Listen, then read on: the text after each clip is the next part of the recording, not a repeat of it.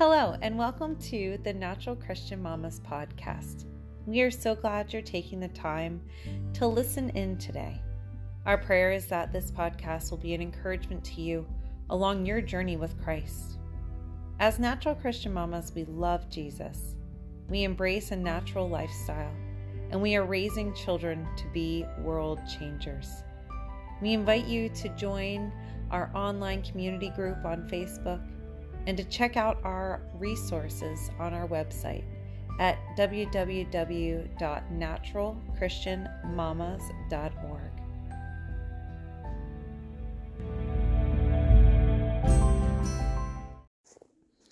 Hey there, I am so excited for this teaching. So glad that you're here to just chat with me and learn a little bit more. So today we are going to dive right into the book of Hebrews. So go ahead and grab your Bible and pull up the book of Hebrews. We're going to read Hebrews chapter 10, verses 11 to 25. While you go ahead and pull that up, I just want to share some info about Hebrews. So Hebrews has no known author, but we know it's probably not Paul. Paul did write many books, but this just isn't similar to his other writings. This book is focused on an audience of Jewish Christians. As throughout the book, the author speaks a lot about the priesthood and about how Jesus is the high priest. This is language that, those of Jewish heritage would understand. They were tempted to leave the Christian church and revert back to Jewish worship again. And so keeping that in mind, let's go ahead and read this passage. Hebrews 10, 11 to 25. Day after day, every priest stands and performs his religious duties. Again and again, he offers the same sacrifices, which can never take away sins. But when this priest had offered for all time one sacrifice for sins, he sat down at the right hand of God. And since that time, he waits for his enemies to be made his footstool. For by one sacrifice, he has made perfect forever those who are being made holy. The Holy Spirit also testifies to us about this.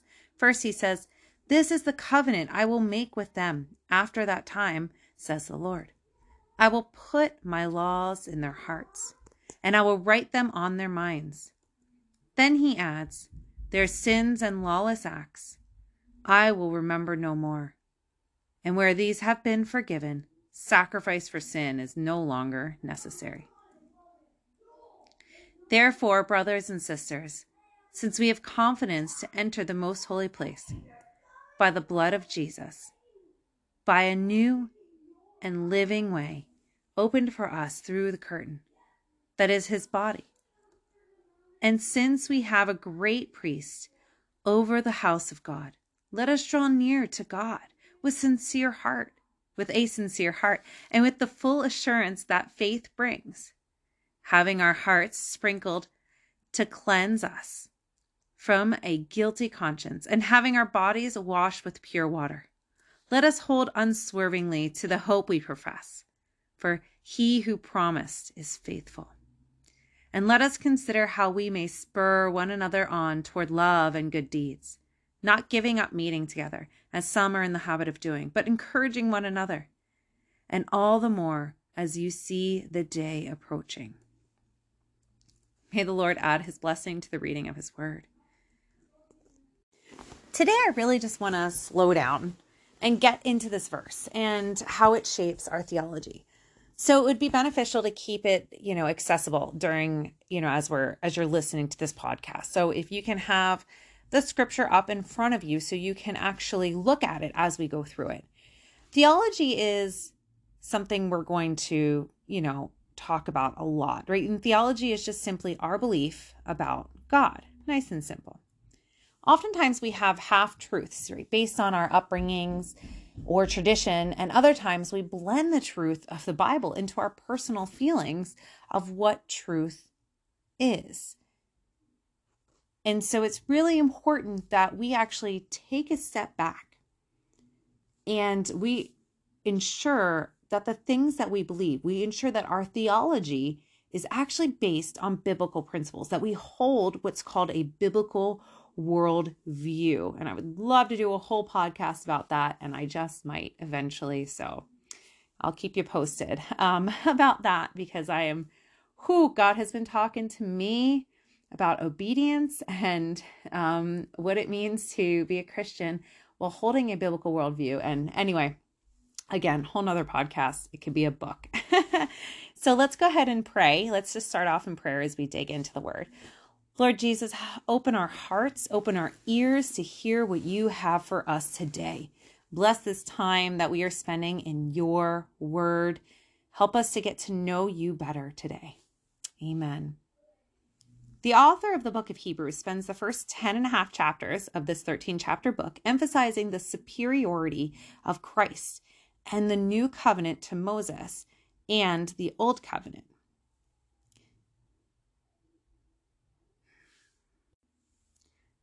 So the discussion, he starts talking about, like I said, the superiority of Christ and the new covenant to Moses and the old covenant, just so we're aware of kind of what precedes what we're reading, right? Because context is so important. You can't just pull a passage out or pull a scripture out and be like, okay, I understand, and change your life based on that. It has to be, the Bible is an entire book that has been given to us by God, and we need to look at the entire thing to truly understand all the pieces, where all the pieces fit.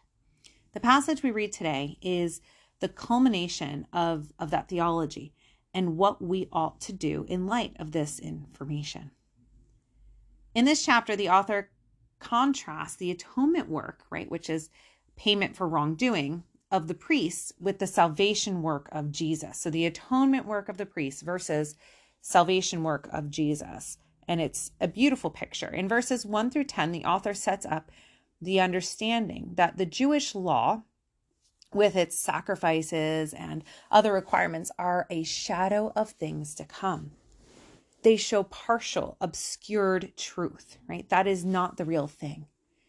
Like when you see your shadow, right? It's one color and sometimes looks like you, but it can also be kind of wonky, right? Like think about being outside and looking at your shadow. Like actually think about that, picture that. And it's kind of wonky because of the way the sun is casting on your body. But your body is full of color and real. In the same manner, the law is a shadow to Jesus and the new covenant, right? And covenant just means contract or agreement with God, right? So this new covenant that we now live under is the truth, right? And the law, the Old Testament, the Torah, is just a shadow that points us to Jesus, that points us. It's not all of it. So keep that in mind as we go through this, the rest of the passage. So verses 11 to 14.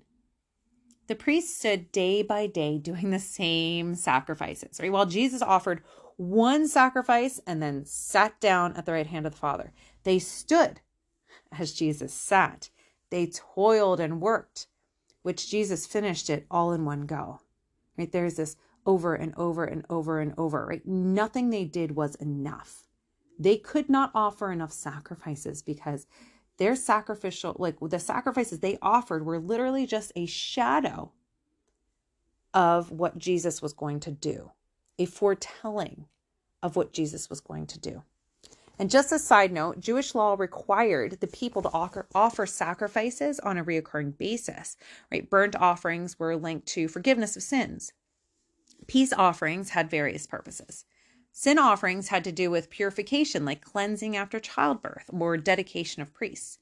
There were other types of offerings as well, but none of these or any other sacrifice or offering would or could take away sins.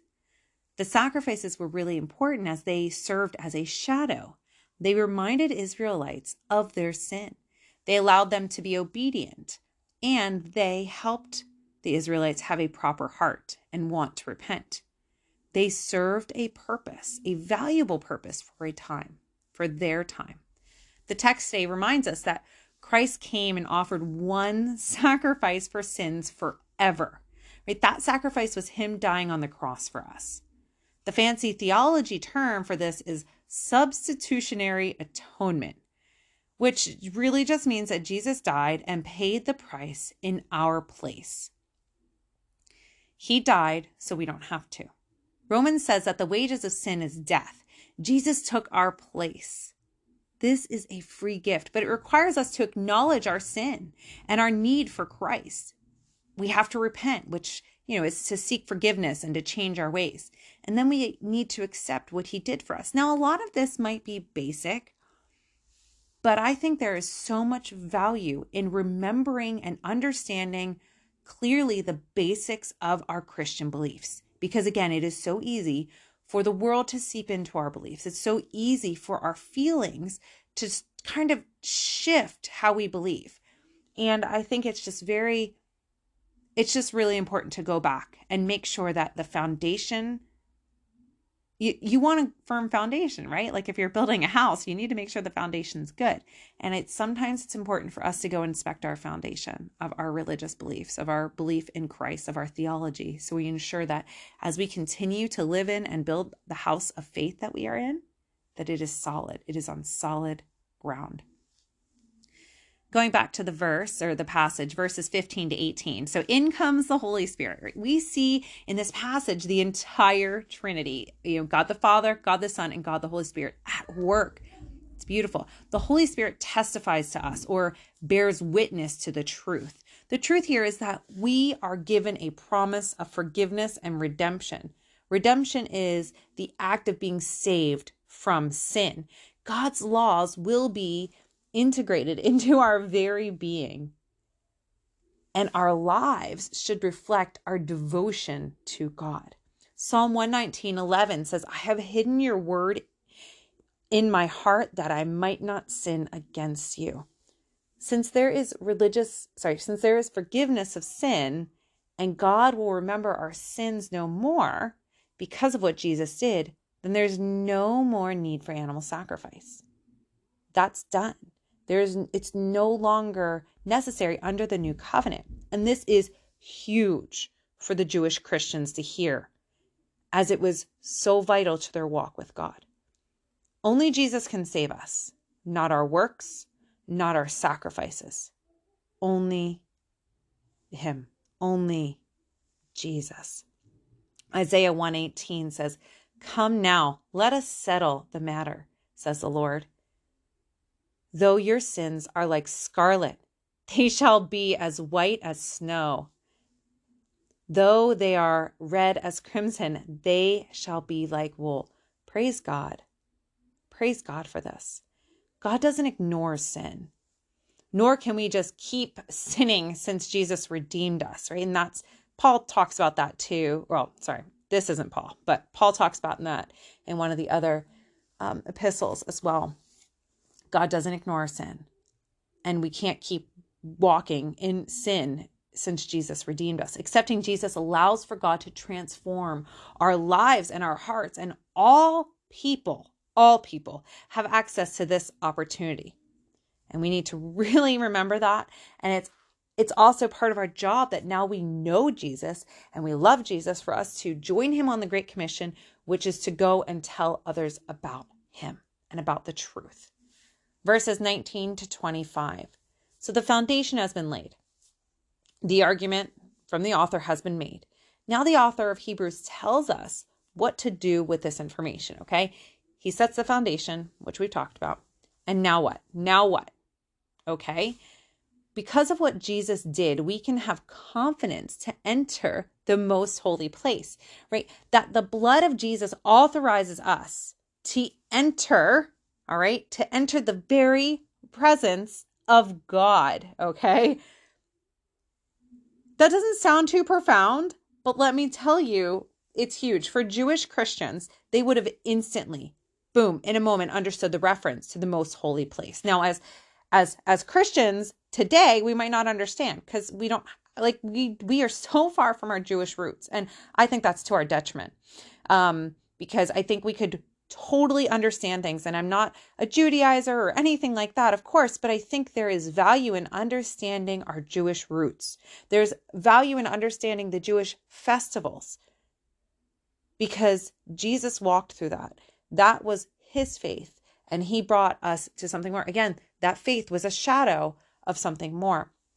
And so for the Jewish Christians, like I said, they would instantly understand this reference to the most holy place as the most inner chamber of the temple in which God dwelt. And this is Old Testament, right?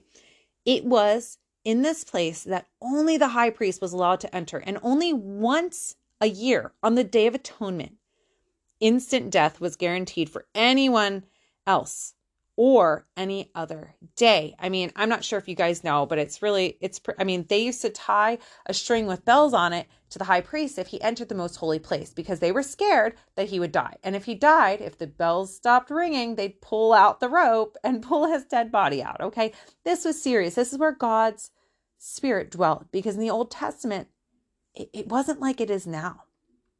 Jesus did something incredible.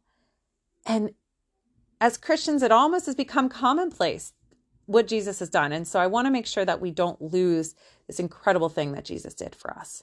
Jesus' sacrifice on the cross created a new entry through his body that authorizes all believers to enter the very presence of God. And this is huge, right? We can be in God's presence, period.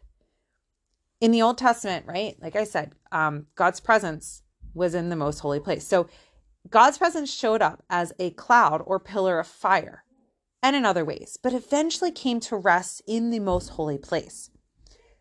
The prophet Joel foretold that the presence of God would be poured out on all people. Jesus came in the presence of God in physical form. Once Jesus left the earth, he sent the Holy Spirit to live in the world and be available for every believer. We have access to the presence of God in our daily lives. Like, this is something the Old Testament church could only dream of. And sometimes we take it for granted.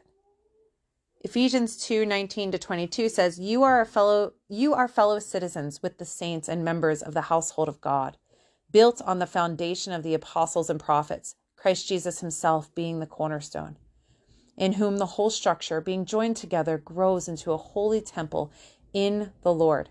In him you are being built together into a dwelling place for God by the Spirit. Man, the Spirit of God now can dwell in us. And the church, meaning the people of God, so the church is now the house of God, right? Spoken of in verse 21 from the passage. And Jesus is our high priest. We now have access fully to God, and we need to take full advantage of it and live our lives accordingly. Right? We are to draw near to God with a sincere heart, one that is genuine and true and can only come from the Father. He cleanses us from all wickedness so we can serve and love him, so we can serve and love God only. Ezekiel 36:26 says it this way, I will give you a new heart. Praise God. I will give you a new heart and put a new spirit in you. I will remove from you your heart of stone and give you a heart of flesh. We see in verse 22 where it says we should have our bodies washed with pure water. This is likely a reference to baptism, which is an important part of a Christian's walk. Verse 23 encourages us to hold fast the hope that we profess in Jesus. He is faithful. We are to stay committed to him, and our hope is in him alone. We can have this hope because we can have a consistent confidence in the salvation Jesus brings through his faithful life, death, and resurrection. Our hope rests in what Jesus did and what he said he will do in the future. Finally, the passage tells us to encourage each other toward love and good deeds and to not give up meeting together. In other words, connect with other Christians and be the church and be a part of a church gathering. Corporate worship is to be a regular part of a believer's life. There is so much value in doing life together and being there for each other in good times and in bad. And you know what? Maybe a traditional church isn't for you, and that's okay. And that's why God has created different churches and different things and called people different things. Maybe you're looking for a house church. Maybe God is calling you to something different, and that's okay.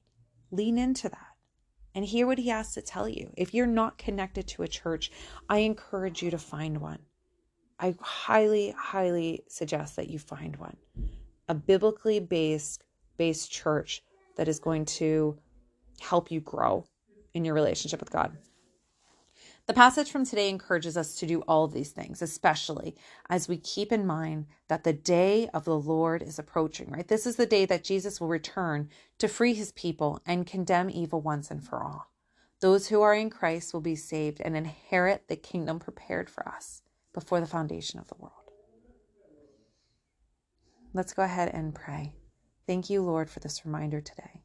Help us to learn from your word and help us to put it into practice, Lord. Help us to continue to cultivate a heart of flesh inside of us.